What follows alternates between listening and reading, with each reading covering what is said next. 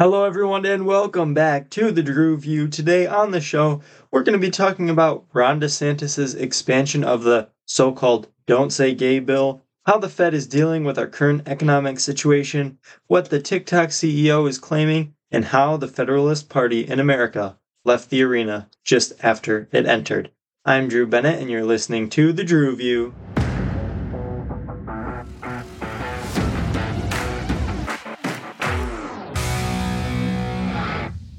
Thank you guys for tuning back into another episode. I just want to give you guys another thank you for sticking around for another week of content. I hope you have enjoyed the episodes this week and continue to get more out of each episode. I hope you're enjoying the content, sharing it with your friends, letting them know what's going on over at the Drew View. I hope you've enjoyed this week. Now, the first thing I want to get into is Ron DeSantis's expansion of the Don't Say Gay bill. That is what critics have called it, to high schools. So, if you don't know, basically what the Don't Say Gay bill does is it bans any lesson on sexual orientation and gender identity, anything like that. It originally, I believe, was for grades, up until third grade, and now he is looking to expand it until fourth through 12th grade. Now, what does that mean for us? Well, this is one of those topics that I go back and forth on, and I kind of see both sides on this one because, on one hand, we have people who identify as different genders or who have different sexual orientations or whatever you want to call it, and who identify like that. And you're going to be seeing more and more people like that in our world. That is just the fact of the matter, whether you like it or not.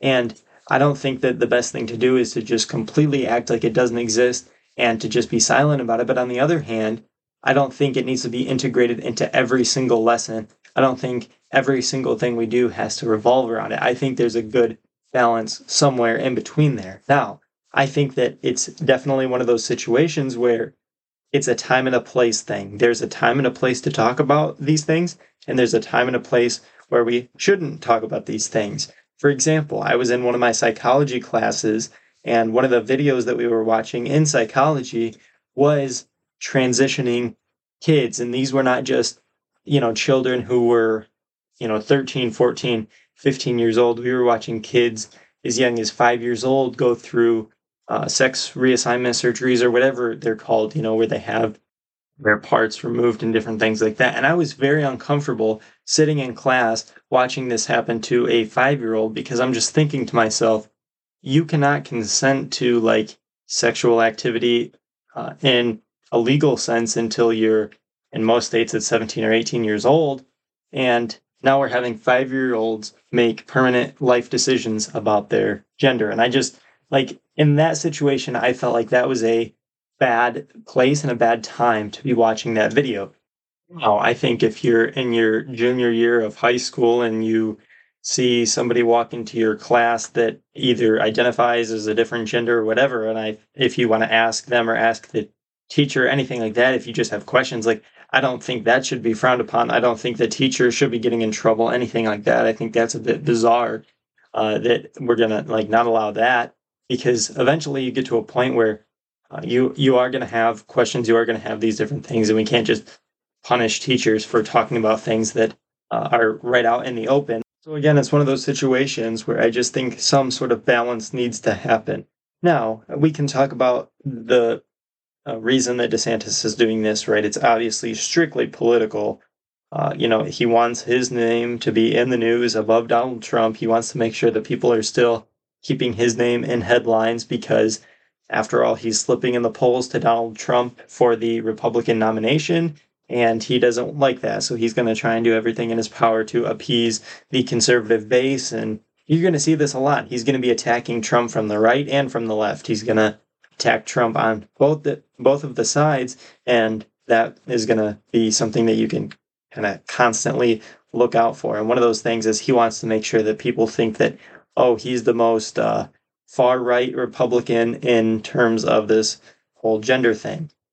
And I guess the last thing I want to comment on that is, I think that there are some situations in when lessons should be able to be taught. There's different classes that I have taken, such as sociology, where topics like this have been covered, and I feel like they've been covered in a responsible way they have been covered, where it's not super opinionated. It's just laying out facts. It's laying out people's opinions, whether people agree or disagree. And it was very it was done very well. And I think that just some discretion has to be used here. I think that if a teacher is just trying to integrate this into every single lesson because they want to push an agenda, that's a bit overboard. But I think that just talking about these things when they come up is not something that we should be punishing teachers for. So I think there's a balance somewhere in there.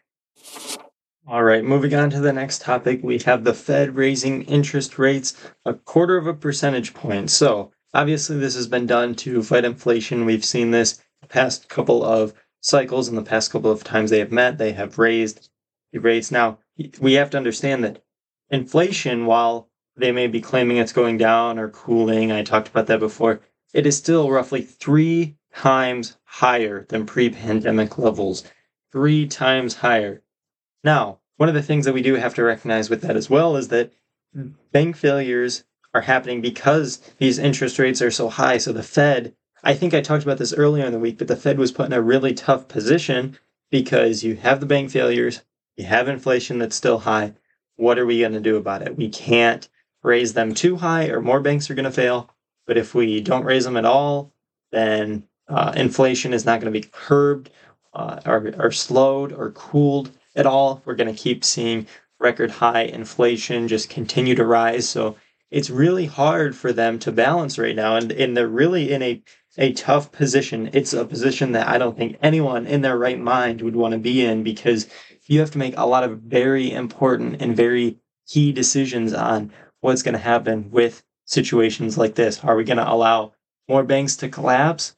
Or rather, are we going to risk more banks collapsing to try and further reduce inflation? Or are we going to let inflation continue to rise while banks continue to succeed? It's really a slippery slope, and it's a hard position that I would not want to be in. And I don't think anyone would want to be in that position, honestly. Now, it is one thing that's important to note, that we are at the highest rate since 2007. Our interest rate is at the highest rate since 2007, and it's the 9th consecutive rate increase. They have increased the rates 9 consecutive times. One thing to keep in mind with that is that hikes are most likely going to stop soon, because future hikes, they're saying, are dependent on future data, and seeing what we're seeing with the bank collapses and the bank failures and the financial crisis that we're kind of in right now. It's definitely something that I don't see continuing to happen, and it's definitely something to note that they are only raising it 0.25 percentage point, not any more drastically. Now, a lot of times in the past couple times that they've met, they said there's going to be ongoing increases, and one notable thing is that they did not say that this time, and it's something that they had said previously, but they're not saying it now. So that might also lead us to believe that no, this is probably the highest the interest rates are going to get. They're probably not going to raise those anymore. The next thing I'm going to talk about today is America's favorite app, and the app that makes me shake my head the most, the good old TikTok. So the TikTok CEO says that the app is never shared info with China's government, and they've never been requested to sell U.S. user data with China. They've never been contacted by the Chinese government about that. And doesn't that make you scratch your head for a little while? So TikTok was created by a Chinese tech firm, ByteDance or something like that. And it just makes you think, okay, so if these places, this ByteDance has access to all of this data from Americans, you don't think that at any point in time China ever reached out to them, the CCP ever reached out and said, you mind if we snag some of that data really quick on some of those Americans? They're not our best buds, guys. China is not our best buds. And if they could find out about U.S. citizens and get more information on us and learn more and more about America and how they can be better than us and improve where we are at our lowest and places like that. Like, you don't think China at all ever reached out to this company and asked for any sort of data whatsoever? I have a very, very, very, very hard time believing that. see what happens. I believe today they are supposed to testify or talk to Congress about this and kind of have a meeting with Congress. And I guess that this is one issue that I'm surprised I believe is pretty bipartisan is Trump and Biden have both mentioned that TikTok might be banned because of the connections to potentially the CCP and the Chinese government. And that is one thing I will give both leaders credit for. You know, President Trump and President Biden both mentioned that they believe that TikTok, if it is connected to the CCP, is a threat to our country. And I think that that's really important that we do have some unity there. So you got to recognize unity when you see it. But one of the things that I just want to say while we're on the topic of TikTok, and this is something that was brought up to me, and I still haven't gotten over this. I believe somebody told me this a week ago, give or take, and that is that 1/6 of Americans get their news from TikTok. 1/6 of Americans get their news from TikTok. You have got to be kidding me. Are you serious right now? With all the misinformation that's on TikTok, with all of the emotional responses that people have on there, they don't think rationally, they just think emotionally. And the fact that that's where 1/6 of the free world, America, the land of the free, gets their news from, that is just sickening to me. Just absolutely ridiculous. But anyway, I don't want to think about that too much. It makes me nauseous. Let's move on to our next topic.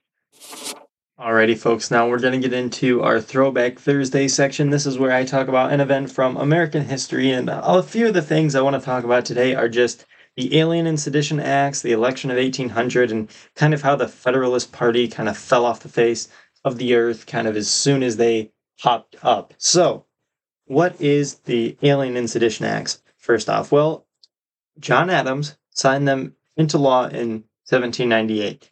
It increased the residency requirement for citizenship, I believe, from like 5 years to 14 years or something like that. It allowed the president to deport or imprison non-citizens, and it restricted, this was the important one, restricted any anti-government speech. Now, think about that today. Any anti-government speech. Could you imagine how many people would be in jail if we had a law prohibiting anti-government speech? Oh my gosh. I don't even know how this law got through, to be honest with you. It just, I think about it and I hear about it in history and I'm like, how did anybody think that this would be a good idea? Now, it was supposed to prevent from foreign threats, but all it did was it turned into a domestic political tool that was usually used by the Federalists against Democratic Republicans, which I believe I mentioned this earlier, but Democratic Republicans were all one party. I know it sounds like an oxymoron today, but they were one party. It was called the Democratic Republican Party. But anyway, the Federalists used this as a political tool against them. It wasn't used as a protection from foreign threats, and there was, continued debate over the purpose of government because of this. They were like, okay, we just started this new country, we have these new laws in place, and we're already starting to use the government and we're going to weaponize the government. And one of the things that it is kind of scary to me is that they weaponize the government against their political rivals. All right, this is where I would go caw. But does that not sound familiar? Weaponizing the government against political rivals. Anyway, let's not get too conspiratorial or anything. But this was justified by war, right? War is, as it is famously said, is the father of all things. And they used the war because, if you didn't know, at this time in 1798, the U.S. and France were fighting this like quasi-war. It wasn't really a war. It was sort of a Cold War type thingy. And they just wanted to make sure that there wasn't too many people out there talking bad about the government. Well, that's not what it turned into. It just turned into a law that was used to fight against political opponents. But when it all was said and done, Jefferson, because of this, really capitalized on this 2 years later when there was an election. He was running against John Adams. He won the election, obviously, because it brought up such a negative reaction. And he beat Adams in what would later be called the Revolution of 1800. Now, one thing I also wanted to talk about is this election of 1800. Like, what is so special about this election? Well, one thing I kind of wanted to do is take a step back and, sometimes we think in our government and we look and we see different elections and we're like, man, those founding fathers, we should just be more like them. They were so presidential. They were so just upstanding men who always said the right things and were always just very well spoken. And we're just terrible today. All we do is make personal attacks. And one thing I wanted to do is I definitely think there's some merit to that. But even in, America's what this would be I think the fourth election, we were already into a position where it was getting really nasty right after George Washington had warned about the dangers of factions and political parties and things like that. We had already gotten political parties and we already got to fighting in campaigns where there were just nasty comments made. So I want to read you a few quotes from each of the camps and you can kind of see where I'm coming from here. So Jefferson's camp, they accused President Adams of having, quote, hideous oh my gosh, what a word. Hermaphroditical character. I'm sorry, I don't even know what that means. Which has neither the force and firmness of a man nor the gentleness and sensibility of a woman. Ouch, that's quite the attack. That's pretty nasty and very sexist. But anyway, then Adams and his camp in return called Jefferson a mean-spirited, low-lived fellow, the son of a half-breed Indian squaw, served by a Virginia mulatto father. Man, they really stuck to the issues back then, didn't they? No.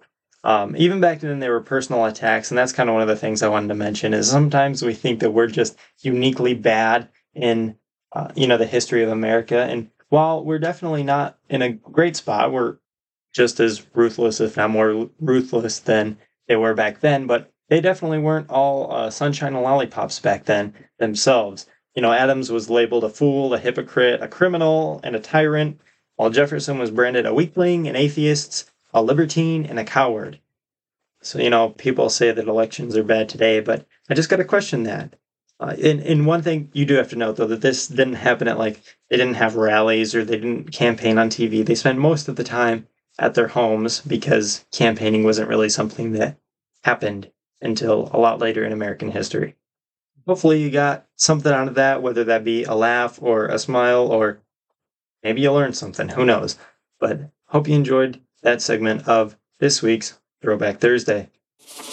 As I mentioned previously, this week you're going to see next week's content kind of be all over the place. Some of it will be news from the day that I'm uploading. Some of it will be pre-recorded stuff that kind of doesn't really correlate to the day's news, but has either something to do with history or things like that, just because I'm going to be on vacation and I'm not going to be able to be there to upload and record every single episode for the week.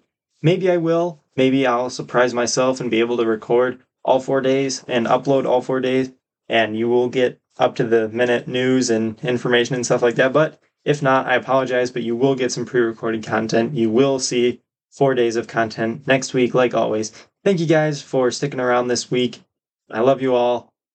And I'm going to get into my closing prayer real quick. Dear Heavenly Father, I want to thank you for another week of content I've been able to upload. Father, I just pray that the words that you want to come out of my mouth are the words that I speak. I pray that the people who are listening hear what you want them to hear. Father, I thank you for this opportunity and every opportunity that you give us. You are a great and mighty God. Thank you for walking with us so we don't have to do this life alone. In your name we pray. Amen.